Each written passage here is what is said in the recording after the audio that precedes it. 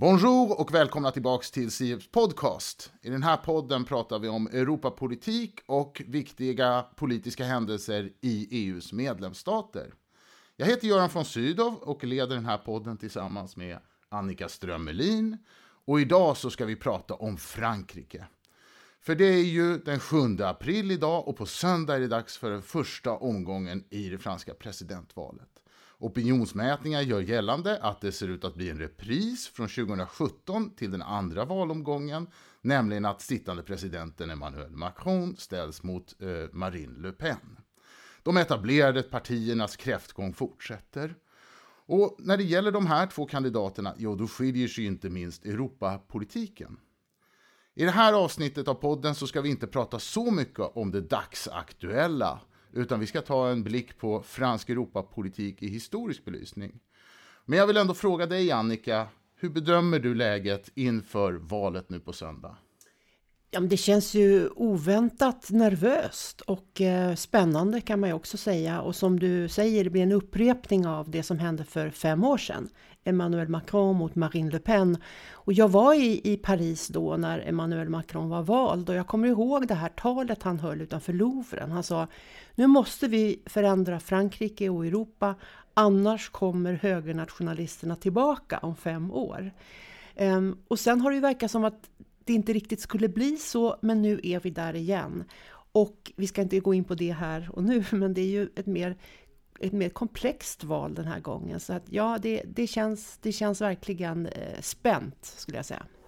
Och vi är väldigt glada idag att återigen få välkomna tillbaka till Sieps podcast Rolf Gustafsson, författare, journalist och som bevakat Europapolitiken under mycket lång tid. Du är så varmt välkommen tillbaka till Sieps podcast, Rolf, och jag vill också höra hur du ser på läget inför söndagens val. Jag delar ju Annikas uppfattning om hur spännande det är. Får man bara lägga till en aspekt som skiljer, det är att fransk politik har ju ofta under hela den här perioden handlat om Frankrikes förhållande till Tyskland. Men den här gången så tror jag att det är inte Tyskland som är i fokus, utan Ryssland. Och för första gången får vi så att säga ett franskt val där relationen till Ryssland och till Putin kan få en avgörande betydelse. Intressant skillnad. Och apropå Tyskland, du var med oss här i höstas, Rolf, när vi pratade inför det tyska valet. Och då tittade vi just tillbaks på tysk Europapolitik under efterkrigstiden. Och vi tänkte göra något liknande idag, nämligen att ge oss i kast med fransk Europapolitik. Vår utgångspunkt är här att vi tar och tittar på den 5:e republikens alla presidenter, vad de har stått för Europapolitiken och deras betydelse. Och den 5:e republiken, den är ju nu 64 år gammal och det har varit 8 stycken presidenter. Den första, mycket betydelsefulla, är ju Charles de Gaulle. Sedan Pompidou, Giscard d'Estaing, Mitterrand, Chirac, Sarkozy, Hollande och så nuvarande Emmanuel Macron. Och vi tänkte då helt enkelt titta lite på vad de här har stått för i Europapolitiken. Och bara för att summera då de här 8 presidenterna kan man ju konstatera att de alla är män för det första. Hälften av dem kommer från vad i fransk politik då kallas för gaullismen, alltså den traditionella högern. 2 stycken är socialister, det är Mitterrand och Hollande. Och så kan man väl säga att 2 stycken är lite mer mittenpolitiker, nämligen Giscard d'Estaing och Emmanuel Macron. Men som sagt så grundas den 5:e republiken 1958. Men europeisk integration börjar ju tidigare än så. Så vi måste väl ändå titta också lite på den här första perioden. Vad är det för samhälle Frankrike är efter andra världskriget? Och kanske inte minst också beröra lite 2 av de i Europa-historien mest framträdande franska aktörerna, nämligen Robert Schuman och Jean Monnet. Så Rolf, om du ger en karaktäristik av vad var liksom Frankrike efter andra världskriget, särskilt då i förhållande till det som sen skulle bli EU? Ja, det avgörande var väl att man efter andra världskriget hade inställningen som att bryta med den tradition man hade efter första världskriget. Nämligen efter första världskriget så handlade det om att man skulle bestraffa förlorarna. I efter andra världskriget så handlade det om försoning. Och det var ju framförallt i förhållande till Tyskland. Och den försoningen tog sig formen av det som vi kallar för kol- och stålunionen.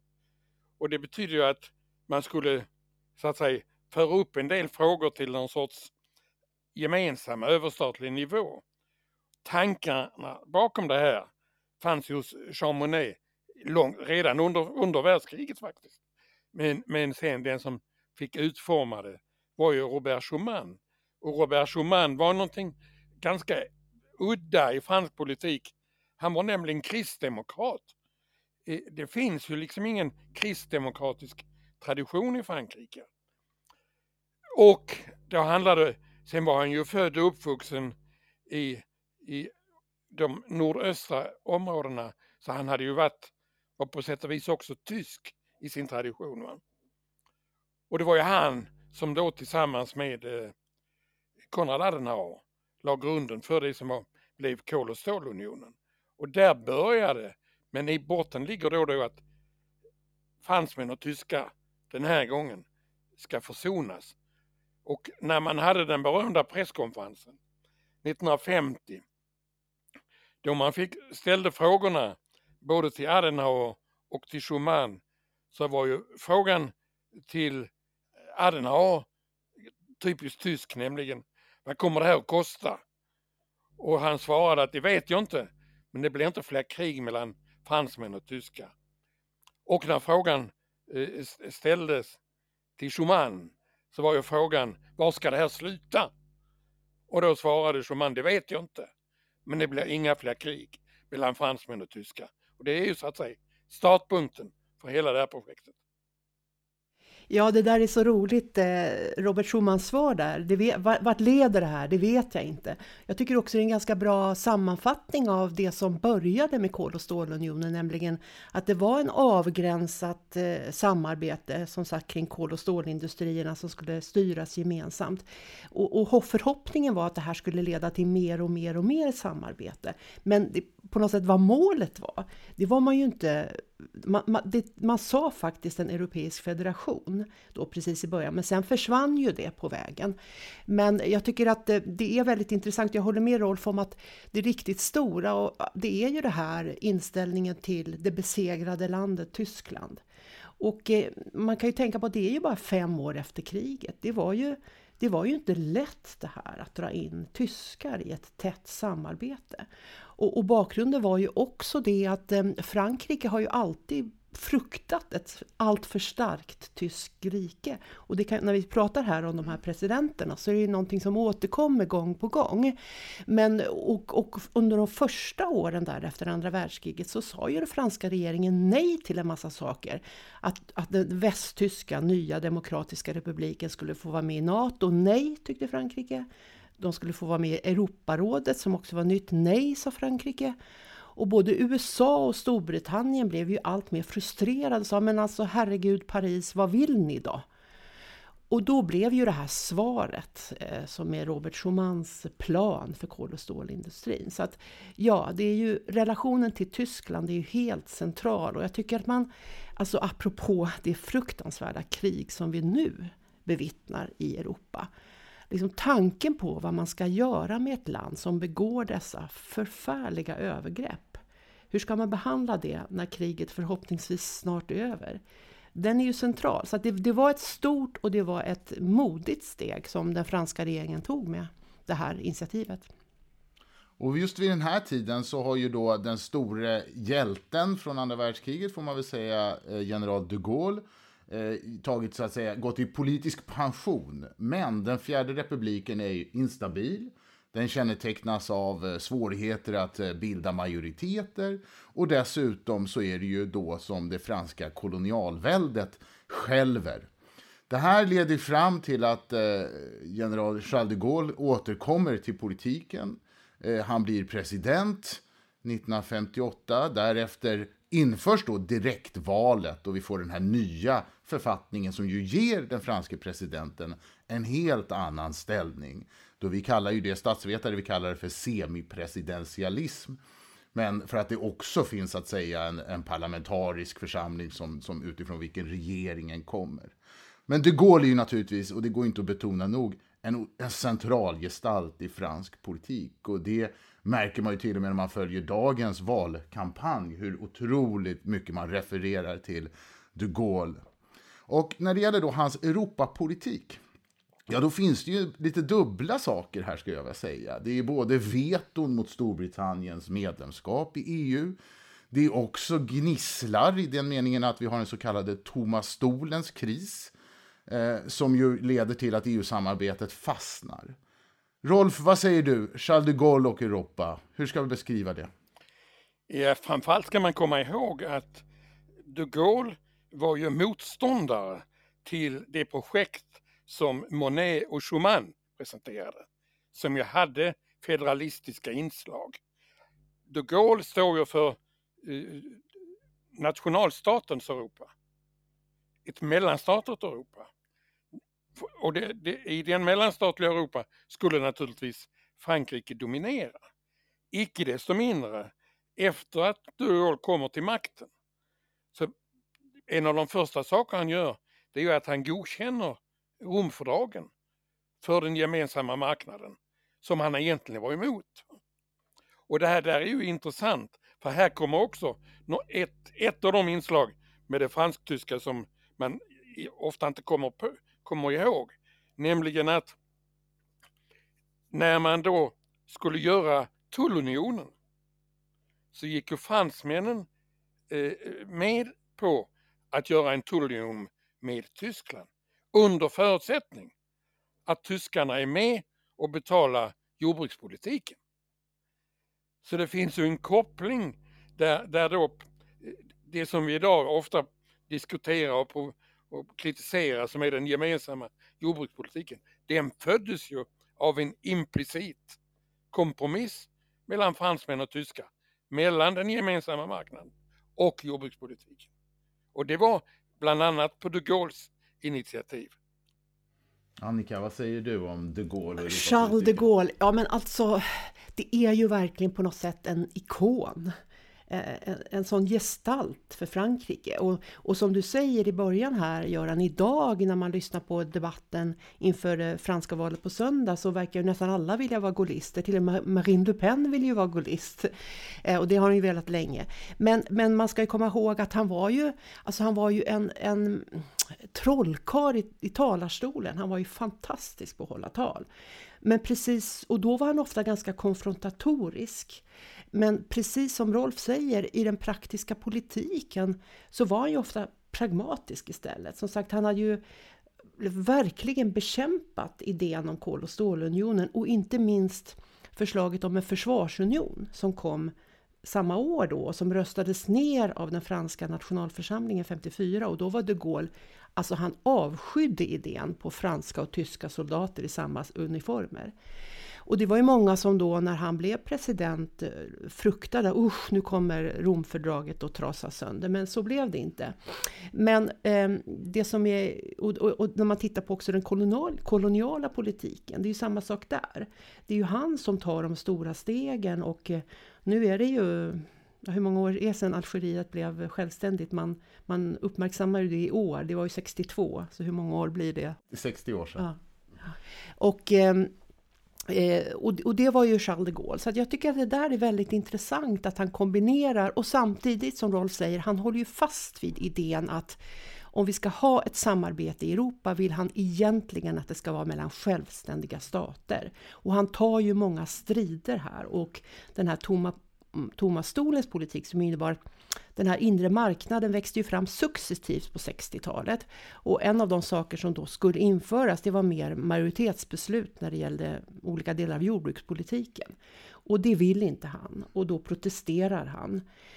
Och det leder ju på något sätt till det som kallas för Luxemburgkompromissen, att ett medlemsland vid vissa tillfällen ska kunna säga det här rör våra vitala intressen, och då kan vi få säga nej. Och det där finns ju kvar nu är det ju fördragsfäst i Lissabonfördraget, så att han påverkade ju det kommande EU-samarbetet på så sätt att medlemsstaterna fick större möjlighet att bromsa. Så att, ja, men jag tycker att det är ju en fascinerande gestalt som ju har präglat Frankrike otroligt mycket. Och man kan ju lägga till att gaullismen som fenomen lever ju ännu idag i den meningen att Frankrike är ett land där det egentligen inte finns några väletablerade, välstrukturerade politiska partier. Det fanns ett undantag med PCF, kommunistpartiet, som ju var på sin tid ett sånt parti. Men de andra partierna är ju mer eller lösa sammanslutningar, och framförallt så är de ju i gaullismens fall är det ju kopplat till förtroendet för en person. Det är personligheten som gör att gaullismen lever även efter de Gaulle. Och den här idén om ett särskilt band då mellan folket och ledaren, som är den här karismatiska ledaren i presidentämbetet, som ju absolut finns där så påtagligt, även hos en ung modern politiker som nuvarande presidenten Macron till exempel. Jag tänkte på en annan sak bara. Vi pratade om det här med det tomma stolen, det är de nationella vetots roll och sådär. En annan sak som händer under det tidiga 60-talet, det är ju ändå att EU-rättens företräde, som är så otroligt viktig princip inom EU-samarbetet och alltjämt idag omtvistad. Vi hör ju det bland annat från vissa kandidater nu i nuvarande presidentvalet. Men jag funderar på det lite. De Gaulle, alltså, har ni någon bild av att han någonsin tog ställning till den här frågan, Rolf? Ja, min bild är att han nonchalerade frågan. Och istället så fick då de institutionerna då i Luxemburg på egen hand genomföra den rättsgemenskap som sen blev mer eller mindre etablerad. Men många av de viktigaste rättsliga prejudikaten togs ju av juristerna, inte av politikerna.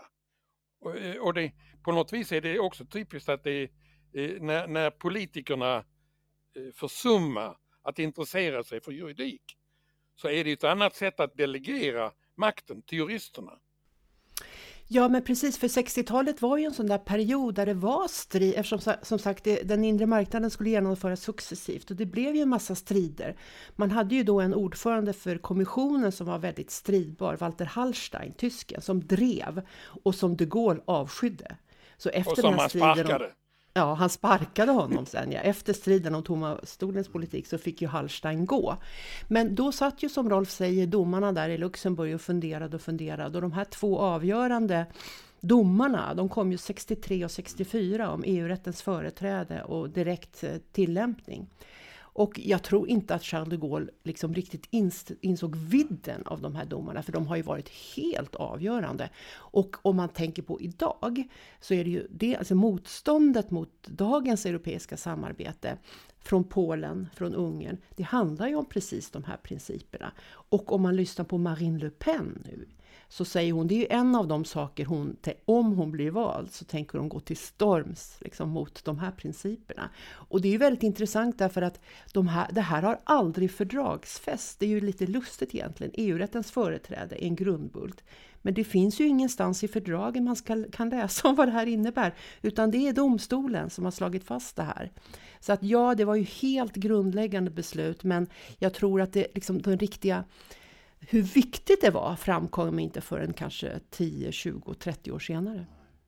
Men de Gaulle, det blir ju också en turbulent period i fransk politik. Jag menar, vi vet ju att det är 1968 kommer med allt det innebär. Och de Gaulle avgår sedermera 1969 och ersätts då av Pompidou, som ju hade varit premiärminister och kom väldigt mycket ur samma politiska tradition, kan man säga. Men vissa delar av Europapolitiken moderniseras ju ändå under Pompidous tid. Till exempel då att man släpper vetot mot Storbritanniens medlemskap, och Storbritannien och Irland och Danmark blir medlemmar. De här 5 åren då som Pompidou är president, Rolf, vad säger du om fransk Europapolitik? Ja, jag tror det viktigaste är just det du nämner, att man släppte vetot mot Storbritanniens inträde. De Gaulle var ju emot att Storbritannien vid 2 tillfällen, om jag minns rätt, sa det nej till britterna. Och hans underliggande argument var ju att britterna är ju bara trojanska hästar för amerikanska intressen. så därför ska vi hålla dem ute. Men den attityden hade ju inte Georges Pompidou. Och samtidigt hade det skett en förändring i Tyskland. Adenauer är inte där har du Willy Brandt och så vidare. Plötsligt öppnas det upp för det som blev den första utvidgningen. Och det är väl antagligen en av de viktigaste sakerna under Pompidous tid som fransk president.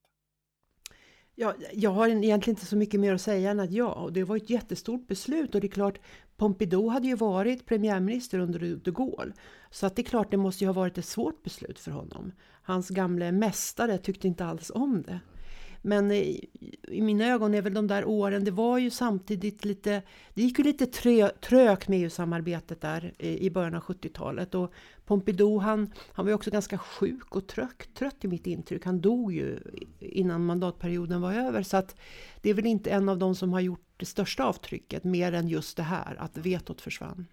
Men då, precis som du säger Annika, så avled Pompidou och ersätts istället av vad som jämförelsevis då var en mycket ung politiker, nämligen Valéry Giscard d'Estaing. Och honom har vi ju pratat om flera gånger faktiskt av olika anledningar i den här podden. Men det man kan säga om Giscard d'Estaing var väl att han bröt då lite. Han kom ifrån den politiska högern men försöker etablera ett alternativ lite mer i mitten som har ambitioner om att modernisera. Det hade ju redan inletts. Jag menar, redan under Pompidou kan man ju säga att det är många av de här moderna symboliska sakerna i Frankrike med snabbtåg och sånt här som inleds. Men för Giscard så är det ju också väldigt mycket Europapolitiken som ligger i fokus.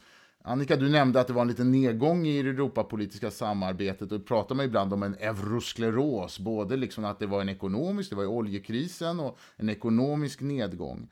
Men Giscard, han försöker ju verkligen att driva på Europasamarbetet. Det är nu på hans initiativ som europeiska ledarna börjar träffas i Europeiska rådet. Och han är så att säga väldigt, i resten av sin karriär också ju väldigt passionerad för Europa. Rolf, när du tänker på Giscard som Europapolitiker, vad tar du fasta på då?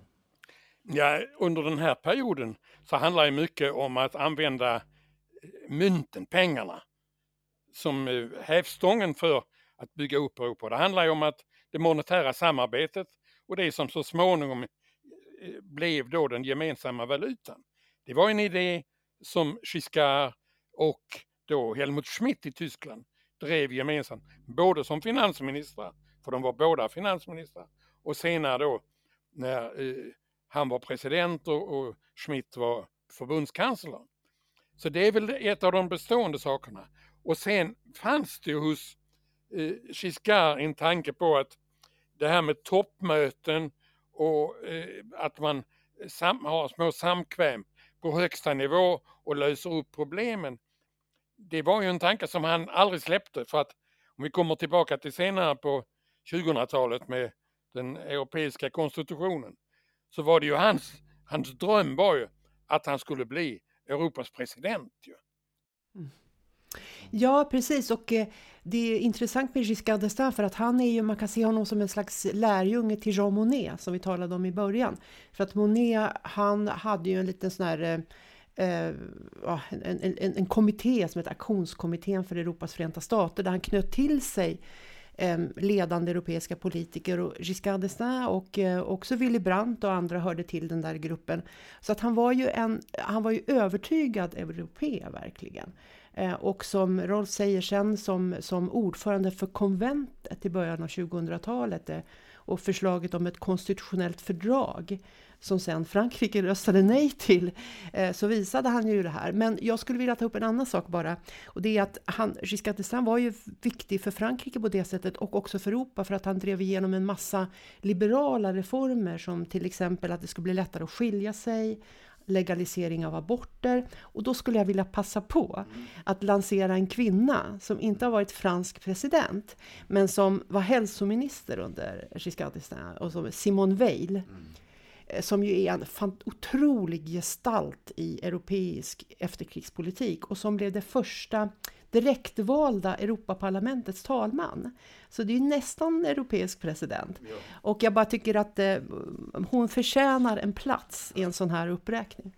Det tycker jag är helt rätt i. Man kan ju säga att det är ju bara, jag minns inte minst, för så är det 2 kvinnor som har gått till slutomgången i presidentval och båda har då förlorat. Det är ju då Ségolène Royal 2007 och så Marine Le Pen i förra valet, och det är väl möjligt att det blir igen då här i årets val.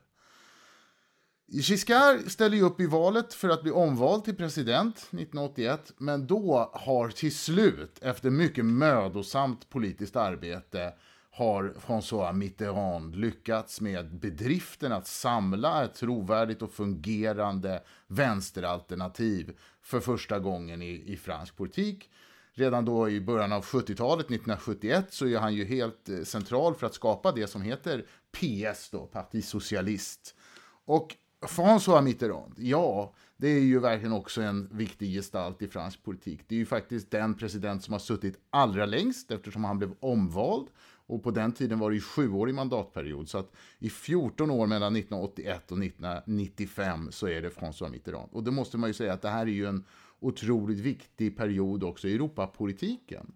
Det börjar ju med att Mitterrand slår om och lägger om en ny ekonomisk politik på hemmaplan, som är liksom ett skifte med stark intervention från staten. Många av de här sakerna blir ju ganska snabbt omprövade, kan man ju säga, att man var tvungen att göra en reträtt. Men i gengäld så händer det ju väldigt mycket på europeisk nivå. Det är ju nu som den inre marknaden verkligen ska liksom byggas ut, och naturligtvis också senare under 80-talet så är ju murens fall och EMU som är otroligt viktiga politiska händelser. Och de starka ledare som fanns då var ju både då Mitterrand, och sen är det ju naturligtvis Kohl i Tyskland, men också Margaret Thatcher i Storbritannien. Och det här är ju en väldigt intressant period i fransk Europapolitik, eller hur Rolf? Ja, det är ju helt avgörande på många plan. Inom parentes ska jag bara ta en intressant inrikespolitisk detalj som för mig är antagligen det viktigaste som Mitterrand gjorde i Frankrike. Han avskaffade nämligen dödsstraffet. Och det var ju tack vare att han hade en mycket drivande, mycket kompetent justitieminister, Robert Badinter, som var ju en engagerad motståndare till dödsstraffet. Och när Mitterrand fattar det här beslutet, som är ett av de första stora besluten, så är det ju helt emot den allmänna opinionen i Frankrike. Hade han gått till folkomröstning på det här, så skulle han förlorat. Men han bestämde sig för att giljotinen ska skrotas, och det gjorde man. Och det är ju en av dem, det är bestående. Man kommer aldrig mer att kunna komma tillbaka till tiden för. Och så vi har ofta glömt att man hade fram till då början på 80-talet dödsstraff i Frankrike. Och det är Mitterrands och framförallt Badinters stora förtjänst. Det andra man kan säga om Mitterrands period var ju att han var ju då i ett samarbete med PCF, kommunistpartiet. Och han trodde ju då eller låtsades tro att Frankrike var så stort att man skulle kunna gå sin egen väg i den ekonomiska politiken. Och det slutade ju vid avgrunden. Det gick ju inte. Frankrike var för litet. Och det är ju först när han ser avgrunden som han, påskyndad av vissa personer som Pierre Mauroy, Jacques Delors och andra, gör helt om och 83 går över till den nya politiken. Och ett element i den nya politiken var försoningen med Tyskland. Det är då han åker till Bonn och håller sitt stora tal hos Helmut Kohl och försvarar en sak som var mycket kontroversiell både i Tyskland och i Frankrike, nämligen utplacering av medeldistansraketer. Det var den vägen som Kohl och Mitterrand fann varandra. Och sen blev det ju då självklart så småningom att Tyskland och Frankrike skulle vandra tillsammans. Och den vägen var ju framgångsrik fram till 1989 när muren faller. Och en av de saker som Mitterrand och hans anhängare aldrig riktigt ville erkänna var att de var emot Tysklands enande. Den sista som besökte Östtyskland, DDR, som statschef var ju François Mitterrand. Han träffade ju Egon Krenz i Östberlin medan landet i stort sett hade ramlat ihop. för han ville förhindra Tysklands återförening. Men då kom det ju till ett annat märkesdatum som för mig är avgörande. Det är ju att det är 89, på slutet av 89, i toppmöte i Strasbourg. Och vid detta möte i Strasbourg så är ju enligt Helmut Kohls självbiografi han är totalt isolerad med alla de andra politikerna emot sig som ville bekämpa Tysklands enande. Men då fattar alltså mötet ett beslut om att okej, Tysklands enande kan vi inte förhindra, men då ska Tyskland offra det bästa de har, nämligen Deutschmark. Och det finns en koppling mellan Tysklands enande och övergången till den gemensamma valutan på franskt initiativ. Och den som skrev hela de här upplägget av den franska Tysklandspolitiken var Elisabeth Guigou, som ju då var rådgivare och senare minister nära Mitterrand. Så att därigenom är det också en annan sån här koppling. Jag nämnde den här kopplingen mellan tullunionen och jordbrukspolitiken. Du har en annan koppling mellan Tysklands enande och den gemensamma valutan, som är i grunden fransk-tyska överenskommelser. En annan sån där koppling som finns under den här perioden, så börjar man ju också, det är nu fördragsändringarna börjar komma, alltså med enhetsakten och sedermera Maastricht. Och en annan intressant aspekt är ju Storbritanniens roll och just Margaret Thatcher under den här perioden, som ju på vissa delar hade en kritisk hållning naturligtvis till EU, men på vissa delar ju var väldigt drivande med att liksom bygga färdigt den inre marknaden. Och en tolkning man kan göra här är, för det är ju nu vi börjar övergå till exempel majoritetsröstning, för att det är liksom ett sätt att få beslutseffektivitet. Och från den brittiska synpunkten så fanns det ju liksom en idé också om att om vi lyfter upp reglerna för hur marknaden ska fungera på överstatlig nivå, ja då är det ju också en garanti för att de andra stora länderna, till exempel Frankrike, inte ska slå in på en ensidig politik som är liksom som besvärar så att säga marknadens funktionssätt. Så att på ett sätt kan man ju säga att just här så är det ju liksom, händer det många saker, delvis för att länderna har lite olika utgångspunkt, men där lösningen ändå blir liksom fördjupad integration. Och Mitterrand, han var ju liksom på det sättet väldigt skicklig på att navigera mellan både att liksom tänka på det europeiska, men naturligtvis alltid just med de nationella intressena i fokus också. Vad säger du, Annika? Vad har du med för någonting som du tycker är värt under den här perioden? Nej, men jag tänker på samma spår som ni båda, och kanske framförallt när man tänker på Europa idag, om jag menar, Rysslands förskräckliga krig har ju på något sätt slagit sönder en säkerhetsordning som har fungerat ungefär sedan andra världskrigets slut, eller byggts upp liksom. Och det är klart att murens fall då 89, det var ju också en enorm förändring. Och jag glömmer liksom inte hur Margaret Thatcher, som ju, jag menar, det är klart att hon på ett sätt välkomnade murens fall och kommunismens kollaps, men när hon intervjuas då, när muren håller på att liksom raseras i Berlin, så säger hon, det går alldeles för fort detta. Liksom, tider av stor förändring är också tider av stora risker. Och det är väl ungefär som Mitterrand såg då. Där fanns ju dessutom då det här som vi har talat om tidigare, den liksom franska, kanske inte rädsla, men alltså framväxten av ett jättestort återförenat Tyskland var ju ingenting som vi har hört där Mitterrand applåderade. Så att, nej, men jag tycker att Mitterrand är intressant. Jag har ju den här bilden på näthinnan, och den är väl från 84 tror jag, från Verdun, när Helmut Kohl och François Mitterrand träffas och håller varandra i handen, ni vet. Och denna Helmut Kohl och den ganska lille François Mitterrand står där och håller varandra i handen, och så på fälten liksom en av de första världskrigets värsta liksom platser. Så det är ju en symbol både för enheten med Tyskland, men också spänningen och lite oron för samarbetet med Tyskland. Jag tänkte på en aspekt som sagt då, François Mitterrand är den första liksom vänsterpolitikern, och samtidigt då så kom ju Jacques Delors att bli kommissionens ordförande, som hade varit finansminister. vi har den här uppbyggnaden och fördjupningen av den EUs inre marknad. Men i vad mån kan man säga att det fanns liksom en vänsterprofil på Mitterrands Europapolitik och den som Delors drev? Ibland så brukar man ju tänka att de såg det som att det här är första stegen. Vi bygger inre marknaden, vi bygger valutan och sen ska det sociala Europa komma. Det där, hur ser du det på det där, Rolf? Liksom, i vad mån lyckades man eller ville man att driva det åt det hållet? Ja, till att börja med ska man komma ihåg att när Jacques Delors utsågs till ny ordförande i EU-kommissionen så var det ju mot Mitterrands vilja. Mitterrands kandidat till det jobbet var ju Claude Cheysson. Det var ju, i själva verket var det ju Margaret Thatcher och Helmut Kohl som stod bakom Delors när Delors blev utsedd.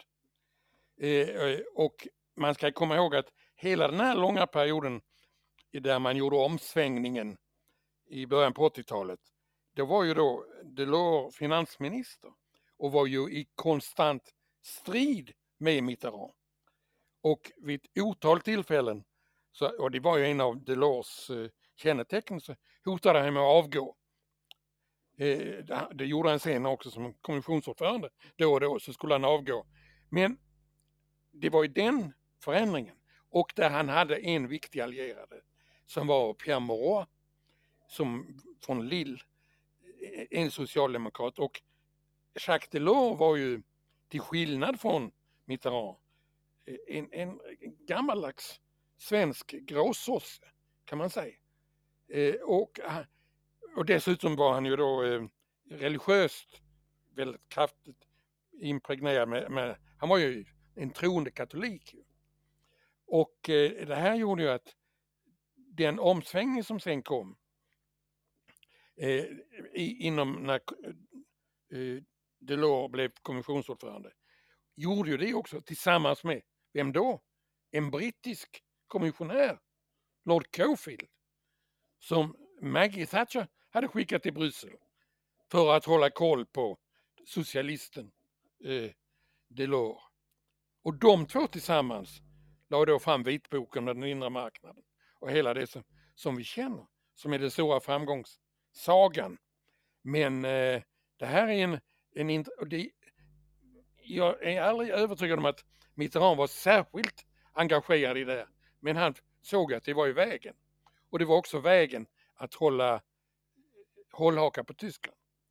Sen fanns det ju mellan Tyskland och Frankrike en gammal balanstanke. Nämligen tyskarna stod för pengarna och marknaden och Frankrike stod för säkerhetspolitiken och atombomben. Alltså det fanns ju en säkerhetspolitisk aspekt på Frankrikes känsla av överlägsenhet gentemot Tyskland. Men hela den balansen ramlar ju 89 när det plötsligt uppstår ett Tyskland där tyskarna är 17 miljoner fler än fransmännen. Och där kommer ett intressant dilemma som vi kan prata om sen när vi ska tala om Jacques Chirac. Han var ju besatt av det här ju.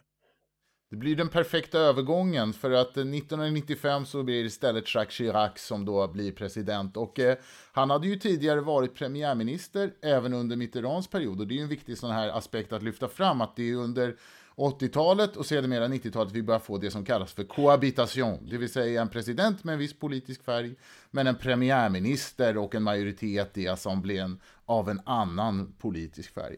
Och Chirac hade ju också gjort ett par försök på presidentposten och är ju en otroligt också skicklig spelare. Jag själv hade förmånen att bo i Frankrike under de här åren när han var president och man förstod ju den här otroliga förmågan att få en liksom koppling till befolkningen på ett sätt som var svår att liksom bortse från helt enkelt.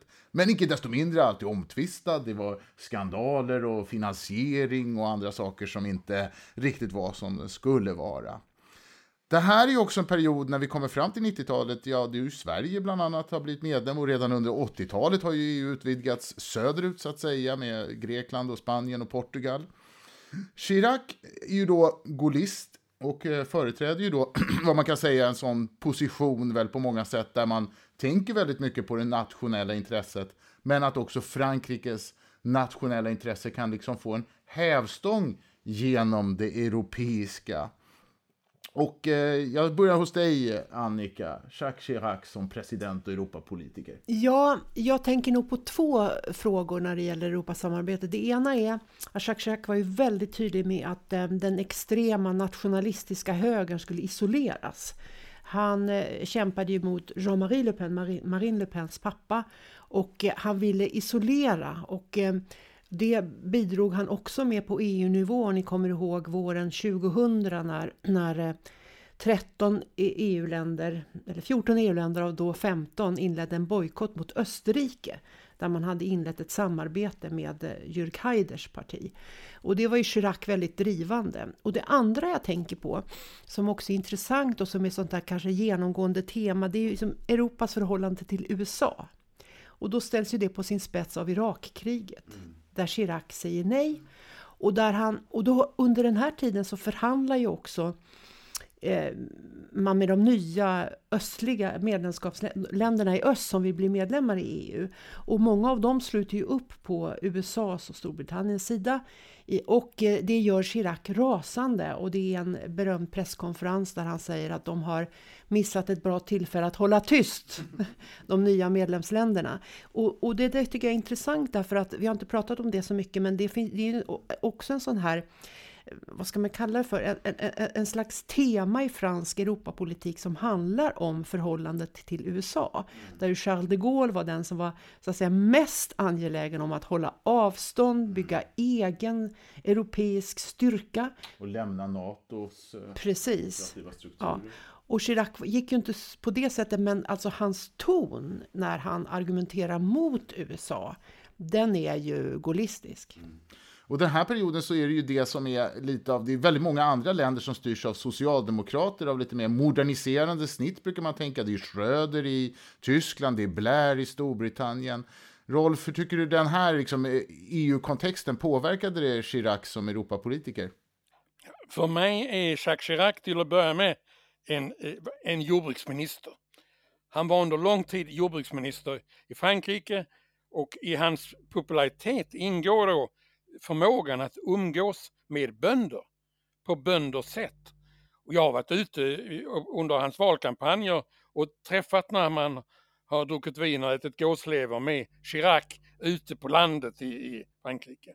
Och det finns ju en annan berömd replik av Chirac då. Han säger att man kan inte bli fransk president om man inte kan klappa en ko i röven.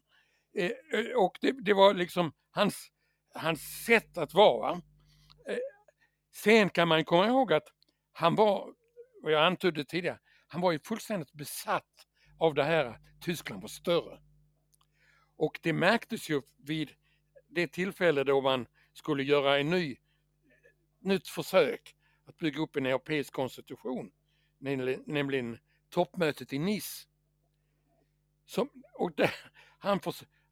Jag var med på briefingar inför toppmötet, och ständigt kom Chirac till den här poängen att man fick inte ha skillnad mellan Tyskland och Frankrike när det gällde röstvikter etc. etc. Och därför satt de ju stora delar av den här toppmötet i Nice, som ju började på en torsdag och slutade på en måndagkväll, om jag minns rätt, utan att man visste vad man hade kommit överens om.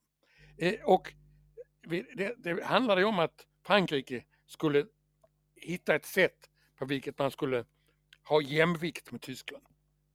Och det misslyckades ju.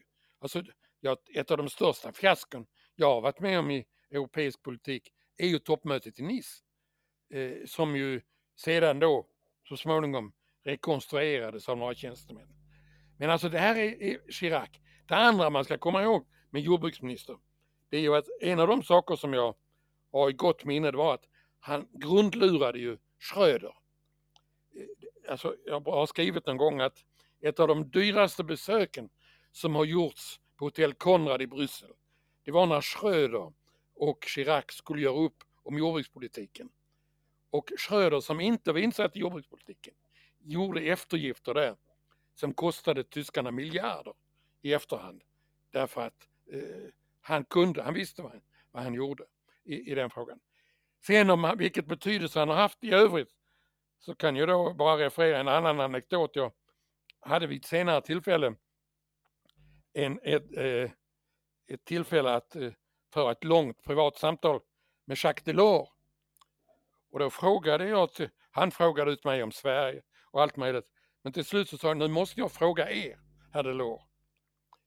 Hur bedömer ni Jacques Chiracs insatser som politiker? Och Delors svarade, null. Det är null.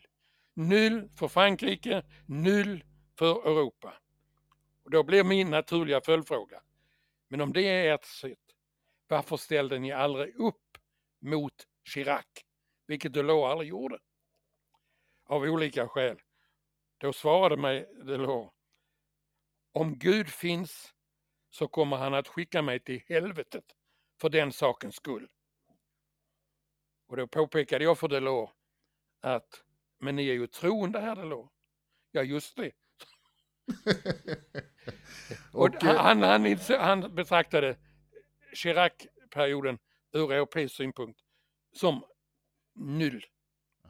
Intressant. Och just det här toppmötet i Nice, det är ju ett av de mest utskällda. Det är också det allra längsta toppmöte som man har haft. Det var på vippen att de stora förhandlingarna om återhämtningsfonden här om året skulle bräcka det i längd, men det är fortfarande det allra längsta mötet. Och en sån aspekt som det handlade om då, det var ju just för att rigga om våra institutioner för att förbereda för utvidgningen.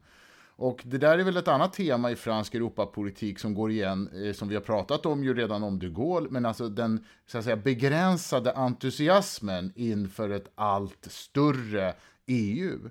Och Göran Persson var ju statsminister vid den här tiden och Sverige skulle ha ordförandeskapet 2001. Och han gjorde väl den bedömningen att det var oerhört viktigt att kunna liksom linda in Chirac i den här mer positiva hållningen till utvidgningen för att det skulle vara nyckeln. Och vi vet att utvidgning alltjämt i fransk Europapolitisk debatt är ett ganska omtvistat ämne. På senare år så är det kanske framförallt kretsar kring turkiskt EU-medlemskap då, som inte är särskilt aktuell fråga. Men det blir ju intressant att se apropå det som händer nu i Ukraina med mera. Hur som helst, vi får rassla oss vidare i historien. Det finns ju många saker här att tala om med Chirac, men han lyckas ju då bli omvald. Den gången då får ställa upp mot Jean-Marie Le Pen som nämndes. Första gången en radikal högerkandidat kommer fram, och det var ju då Lionel Jospin för Socialistpartiet som misslyckades att ta sig vidare den gången till andra omgången. Men 2007 så är det då en lite yngre, energisk gaullistpolitiker, nämligen Nicolas Sarkozy, som tar över. Och då har man ju då kortat ner mandatperioden till 5 år och även lagt valen till parlamentet i samband eller efter då presidentvalet. Och den här energiske mannen Sarkozy, ja, det är ju då en period inom EU där vi har Georgien-konflikten som Sarkozy ska medla i, tycker han, och EUs vägnar när man har ordförandeskapet.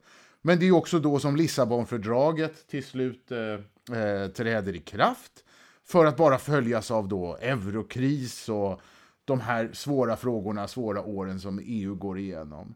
Vad ska man säga om Nicolas Sarkozy och Europapolitiken, Annika? Ja, vad ska man säga? Man kan säga massor. Vad ska jag välja?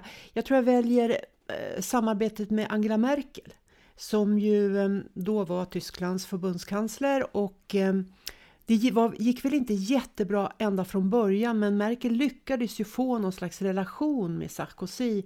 Och sen under eurokrisen som ju inträffar här och som ju är väldigt allvarlig, det är ju sån här nära döden upplevelse för eurosamarbetet. Och då är det ju samarbetet mellan Merkel och Sarkozy som gör att man bestämmer sig för att strunta i alla regler som finns och ge stöd till Grekland på ett sätt som fördragen inte alls egentligen tillät. Men det kopplas ju då till krav på de länder som får stöd, att man ska ha en ekonomisk politik som stramar åt ekonomin samtidigt. Så de kallas ju då för Merkozy. Så det är ju en viktig liksom, och turbulent period i EUs historia. Och sen apropå utvidgningen skulle jag vilja säga att då hade ju förhandlingarna om medlemskap med Turkiet faktiskt inletts innan Sarkozy tillträdde. Men han ville ju absolut inte få med Turkiet. Och det ledde till att man fryste de förhandlingarna, och han argumenterade om och om igen liksom bakom kulisserna för att det här går inte, vi ska inte ha med Turkiet. Så det var ju också ett annat spår, som du säger Göran, att Frankrike, som också går igen, ju har liksom dragit lite grann i bromsen när det gäller utvidgningen i alla stora utvidgningsfaser. Så det är väl två stora. Sen en annan sak som ju kan vara viktig, Sarkozy började ju tala mycket om det här med nationell identitet. Så att han, som jag ser det, så var ju han en sån som försökte så att säga locka de högernationalistiska krafterna genom att börja låta lite grann som dem. Mm. Och det var ju också väldigt turbulent kan man ju säga i inrikespolitiken med mycket konfrontationer och upplopp och protester naturligtvis mot de reformer som Sarkozy drev. Det slår mig att två saker som vi kanske har berört, men eller en sak fast som är vid två tillfällen, det är ju just apropå Frankrike och EU, det är ju de två folkomröstningar om fördragen, nämligen det om Maastricht redan och sedermera då om det konstitutionella fördraget, där ju Frankrike då, som vi nämnde då, Giscard d'Estaing hade jobbat fram och lett det här arbetet, men de franska väljarna sa nej. Och det var ju då innan Sarkozy tog över. Under hans period så då omstöps ju det konstitutionella fördraget till att bli Lissabonfördraget, som sedermera träder i kraft under hans period. Men Rolf, vad säger du om Sarkozy? Ja, när han tillträdde, vilket sammanfaller mer eller mindre i tiden med att Merkel också tillträder i Berlin, så börjar ju hela Europapolitiken med att man efter de misslyckade folkomröstningarna tog vad man kallar en tankepaus på 2 år, då man inte visste riktigt vad man skulle göra, innan man sen rekonstruerade och bildade Lissabonfördraget. Så det fanns ju inte så mycket aktivitet under den här perioden då det var tankepaus. Icke desto mindre så bidrog ju Sarkozy också utrikespolitiskt till vissa saker. En sak som vi glömmer, det är ju då politiken gentemot Nordafrika, Libyen. Men en av de saker som Sarkozy drev var ju att man skulle göra sig kvitt Gaddafi, vilket man ju så småningom gjorde. Och i strid med flera andra länder, bland annat Italien. Så han satte sina spår. Och det här med Georgien, det glömde vi ju då, därför att vi såg inte när Sydossetien och Abkhazien annekterades utav Ryssland. Så åkte ju Sarkozy självmalt som EU-ordförande till Moskva för att förmedla fred. Men vi, i ljuset av vad som sker idag, så förstod vi inte vad det här anfallet på Georgien innebar. Och det sätt på vilket då Sarkozy liksom gick Putin till mötes. Det är ett intressant fall då man från EUs sida lägger sig platt ju. En sak som händer också, vi talade ju om att Frankrike och NATO, det transatlantiska, ju alltid har varit en lite känslig sak, och det är ju under Sarkozy som Frankrike igen då återinträder in i NATOs strukturer fullt ut, vilket ju för övrigt också är en fråga som är aktuell i dagens presidentvalskampanj. Men det är klart, man tänker tillbaks då, det är en svår period såklart med eurokris, och Rolf, du tar upp det här med Nordafrika. Sarkozy, han ville ju gärna skapa vad han kallar för en medelhavsunion, att liksom EUs politik mot det södra grannskapet skulle vara mer offensiv, och det här är ju också under den arabiska våren. Men det är väl ganska många som efteråt kanske inte tycker att det blev så mycket av allt det där. Eller vad säger du, Annika? Nej, men Medelhavsunionen blev väl absolut ingenting. Nej, och jag menar, det var mycket stora ord från Sarkozys sida, och det blev mycket lite av det. Och ett eftermäle som också är lite kritiserat av andra skäl då, av också ekonomiska oegentligheter med mera. Men icke desto mindre så var ju Sarkozy ändå i någon mening en det är ju den senaste då presidenten från Gaullistpartiet och var väl ändå i någon mening lite av en moderniserare. Och i det här sammanhanget så är det viktigt att kanske betona det som också är, vad ska man säga, gaullismens ideologiska profil. Att den så att säga liberala vågen, eller som ofta kallas för nyliberalism och så, den har ju inte haft samma roll i fransk politik, kan man ju säga. Att gaullismen har ju väl aldrig liksom egentligen varit en utpräglad marknadsliberal ideologi och politik. Men Sarkozy försökte ju kanske på ett sätt att gestalta sig själv åtminstone som någon som ville modernisera, ville förändra, och på det sättet som återigen kopplat till idag många kritiserar Emmanuel Macron för att genomföra, det vill säga marknadsreformer, men också då reformer av arbetsmarknad och pensioner med mera. Men hur som helst, Sarkozy får inte förnyat förtroende, utan istället träder då François Hollande in som president 2012. Och då François Hollande, som tillhör då Socialistpartiet, kommer in i en period när kanske eurokrisen har börjat klinga av något och man liksom justerar lite av den här åtstramningspolitiken. Och det var ju ett av, så att säga, Hollandes politiska idéer kring Europapolitiken, att vi måste vända på det här nu. Nu måste vi liksom hitta andra saker inom den ekonomiska styrningen. Samtidigt så händer det ju många andra saker. Det är ju då flyktingsituation som blir väldigt påtaglig efter dyningen av kriget i Syrien bland annat. Vad säger du, Rolf, om Hollande som Europapolitiker, eller som fransk president för den delen? Han kallas ju ibland för president normal, att han skulle vara mer normaliserad, en vanlig, så att säga, politiker på ett annat sätt. Ja, det var ju hans försök att ha en image som att vara en vanlig medborgare. Jag tror väl inte att han egentligen satte några stora avtryck under den här perioden, utan han höll det gående. Och hans problem var väl också att, liksom Sarko, och att man kräver ju att man har en motspelare i Tyskland. Och det hade han liksom inte, va? Med Merkel, som var oerhört försiktig och oerhört pragmatisk i sin. När vi kommer då till de här åren med flyktingkrisen och så vidare, så är ju Europa på många sätt frånvarande från det mer nationell politik. Annika, din bild av François Hollande som president? Nej, vad ska man säga om det? Jag tänker i och för sig på att han tog ju en stor strid för att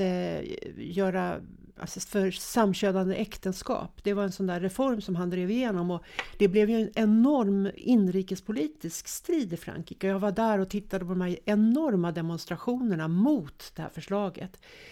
Men där vann han ju faktiskt. Han drev igenom det och visade en slags... Christian Taubira som var en väldigt framträdande minister som drev den här frågan. Precis. Men sen kommer jag väl ihåg, jag var ju då i Bryssel i november 2015 när Paris drabbades av de här stora terrorattentaten, och då satt ju han på Stade de France. Så att han var ju väldigt skakad av de här terrorangreppen. Och jag vet inte, det hör väl ihop med det att en annan sak som han gjorde som satte avtryck, det var att Hollande inledde ju flera militära insatser i Mali och på olika ställen. Och det hörde väl ihop med hans analys av terrorn som ett hot direkt mot Frankrike. Så jag skulle säga att det var mycket präglat av de där åren, terroråren så att säga. Och hans popularitet och opinionssiffror var ju otroligt låga, och till slut så blev han ju nödgad att överhuvudtaget inte ens ställa upp i presidentvalet 2017. Och som vi vet så är ju det ett totalt fiasko då för Socialistpartiet och deras kandidat som de till slut valde då, Benoît Hamon. Och istället så fick vi ett presidentval då för första gången där inget av de gamla, så att säga, maktpartierna går vidare till andra omgången. Utan inträder då Emmanuel Macron. Och vi har ju pratat här i podden ganska mycket om Macrons Europapolitik. För det är klart att han har ju ett stort nummer av sin Europapolitik både i valkampanj och sen därefter då naturligtvis väldigt mycket pådrivande inom EU. Men ändå, vi ska väl ändå säga någonting av vad är det Macron har gjort då i Europapolitiken, Rolf? Ja, framförallt har han ju hållit en lång rad stora framträdande linjetal Jag menar, och det här talet i Sorbonne, som väl är ett av de grundläggande, ger ju en bild av en annan Europavision som han fortfarande inte naturligtvis lyckats genomföra, eftersom han inte har haft respons runt om i Europa, inte minst han saknat respons i Tyskland. Men där finns ju en vision som man inte har sett tidigare. Och sen är ju då Macron som fenomen, det som jag sa tidigare, Frankrike är ett land utan stora politiska partier. Och Macron har inte heller något parti. Han har ju en anhängare etc. Men det är inte något strukturerat politiskt parti. Så därigenom saknar han ju det instrument som man brukar ha i politiken när man ska genomföra förändringar. Och han är ju idag är han ju naturligtvis en fullständigt central gestalt i Europa. Dels med valet men också med tänka på de ambitioner han har utrikespolitiskt i förhållande till Ryssland men också i förhållande till USA och inom Tyskland. Så han är på något vis en motpol till den här mer nationalistiska och egocentriska politiken som företräds av Viktor Orbán i Ungern och så vidare. Man kan ju säga att Macron och Orbán är de två motpolerna i dagens EU. Och frågan är vad han kan genomföra. Det kräver då på nytt min käpphäst, han kräver ett nära samförstånd med Tyskland. Möjligen med Olaf Scholz, men det återstår att se.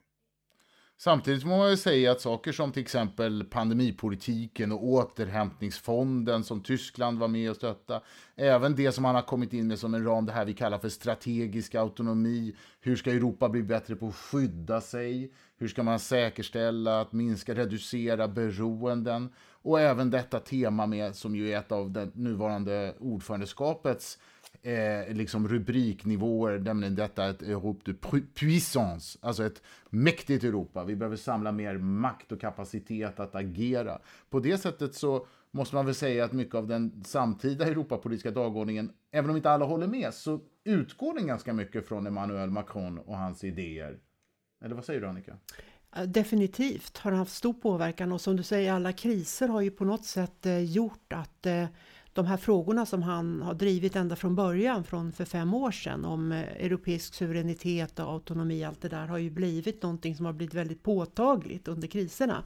Men samtidigt tycker jag att det är en intressant sak med Emmanuel Macron, därför att definitivt är det som Rolf säger, att han står för på något sätt motsatsen det som Viktor Orbán står för i Europasamarbetet. Och samtidigt tycker jag att man ska komma ihåg att det finns ju någonting här som förenar alla de här presidenterna vi har talat om, och det är ju att även om de har velat ha i olika grad Europasamarbete, så har ju Frankrike aldrig egentligen stått för ett federalt Europa. Man vill ha kvar beslutsmakt i Frankrike. Och Emmanuel Macron, vill ha gemensamma insatser på olika sätt, men han säger ju att han vill absolut inte att EU-kommissionen ska få för mycket befogenheter. Och det visar sig på en rad sätt. Så jag tror att ibland så kanske man misstar sig när det gäller det här med att vad är visionen här? Är det ett helt gemensamt Europa? Nej, inte på det sättet att man vill ha ett federalt Europa. Det vill inte Emmanuel Macron heller. Det vill ju verkligen inte Charles de Gaulle.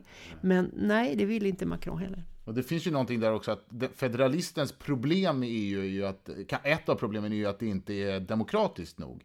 Det vill säga vi behöver en bättre demokratisk struktur på överstatlig nivå med ett fungerande system för ansvarsutkrävande med mera. Traditionellt skulle jag säga att det franska så att säga, problemet med EU, det är ju snarare, det är inte tillräckligt effektivt. Vi behöver mer kapacitet. Det är inte att det ska bli liksom mer demokratiskt eller självständigt att styra över medlemsstaterna. Så i den meningen finns det just en sån här röd tråd om Europa som en slags hävstång för Frankrike. Ett sätt att kunna bibehålla och bevara nationalstatens starka ställning och den franska starka ställningen. Och just nu styrs det ju väldigt mycket i den yttre politiken så att säga. Att genom Europa ska man kunna få kraft att agera i förhållande till en omvärld som är orolig och stökig. Rolf, när vi nu summerar lite, vad ser du för andra såna här spår i den franska Europapolitiken som du tycker är värda att betona? Ja, jag skulle vilja upprepa det som du precis sa, nämligen att mycket av fransk politik i förhållande till Europa har handlat om att Europa ska svara vad det instrument som man behöver för att kunna genomföra de saker som Frankrike på egen hand inte klarar av. Det är ju liksom svagheterna och bristerna i Frankrike får man kompensera genom en Europapolitik. Europa blir på något vis hävstången. Och det där är genomgående, rakt igenom, även från de Gaulle fram till. Och sen frågade man sig ju om Frankrike kan göra det där på egen hand eller vilka behöver de hos sig. Och där vet vi ju att genom vad som har hänt 89-90 så behöver de ännu mer än någonsin ett nära samarbete med Tyskland. Och det är ju den axeln som blir avgörande. Nu får vi ju se i det här nya läget. Jag skrev häromdagen en artikel som ännu inte är publicerad, men den handlade om att mellankrigstiden är slut. Vi har levt i en period där vi har betraktat efterkrigstiden, har vi kallat det. Men det visar sig att det vi kallar efterkrigstiden var en mellankrigstid. Idag lever vi i en ny krigsperiod. Och den nya krigsperioden innehåller ju då polariseringen gentemot Ryssland och Putin. Och det har ju förstärkt Europa på ett sätt som Putin aldrig hade räknat med. Och där kan ju då Frankrike i den kontexten spela en avgörande roll. Och vissa pekar på att just den här utvecklingen av den geopolitiska konkurrensen, och det handlar inte bara om rena militära frågor utan om väldigt mycket annat i relation till Kina med annat. Att på ett sätt så har liksom utvecklingen talat för den här lite mer franska tolkningen av vad våra utmaningar är att vi ska skydda. Och därtill ska man väl också lägga till att Brexit har nu genomförts och den så att säga tredje större EU-landet har lämnat och som kanske stod för delvis en annan syn och bild av detta. Så att någonstans så finns det väl lite, om något då får vi se hur det går i valet, men det finns väl kanske lite medvind för en fransk idé om vad Europa ska vara framåt. Eller säger du emot mig nu, Annika? Nej, men jag tycker att det är intressant att också Frankrike ändrar sig, för att jag hörde häromdagen någon högt uppsatt i den franska administrationen som sa apropå Ukrainas begäran eller ansökan om att få bli medlem att Frankrike säger ju inte nej längre till detta under Macron. Och det tror jag för 2 månader sedan så skulle Frankrike sagt absolut nej och har ju gjort det till det östliga partnerskapet. Så att det som händer nu med kriget det förändrar ju så otroligt mycket. Och om man tittar framåt så kan man ju undra lite grann över vad är det för modell framöver här? Ska det vara en union med 35 länder och hur ska den fungera i så fall? Och om Frankrike håller fast vid sin tro på att det behövs så att säga mer kraft och kapacitet att handla också inom det ekonomiska området, betyder det att vi får en kärna av länder kring till exempel euron? Ja, så att jag tror att i det här läget så nu i Europa så tvingas ju alla tänka om, också Frankrike. Verkligen. Och det här tycker jag har varit väldigt spännande och intressant att prata. Vi tycker ju åtminstone det är väldigt intressant med fransk Europapolitik. För den som vill ha ännu mer om det mer dagsaktuella och läget i Frankrike inför presidentvalet så gjorde vi igår ett seminarium som finns att se på i efterhand på Sieps hemsida som kretsar kring just det som sker nu. Och det är naturligtvis jättespännande att följa. Med det sagt så vill jag rikta ett varmt och stort merci till Rolf som har varit med oss idag igen och som vanligt till dig, Annika. Och vi hörs väl snart igen. Au revoir!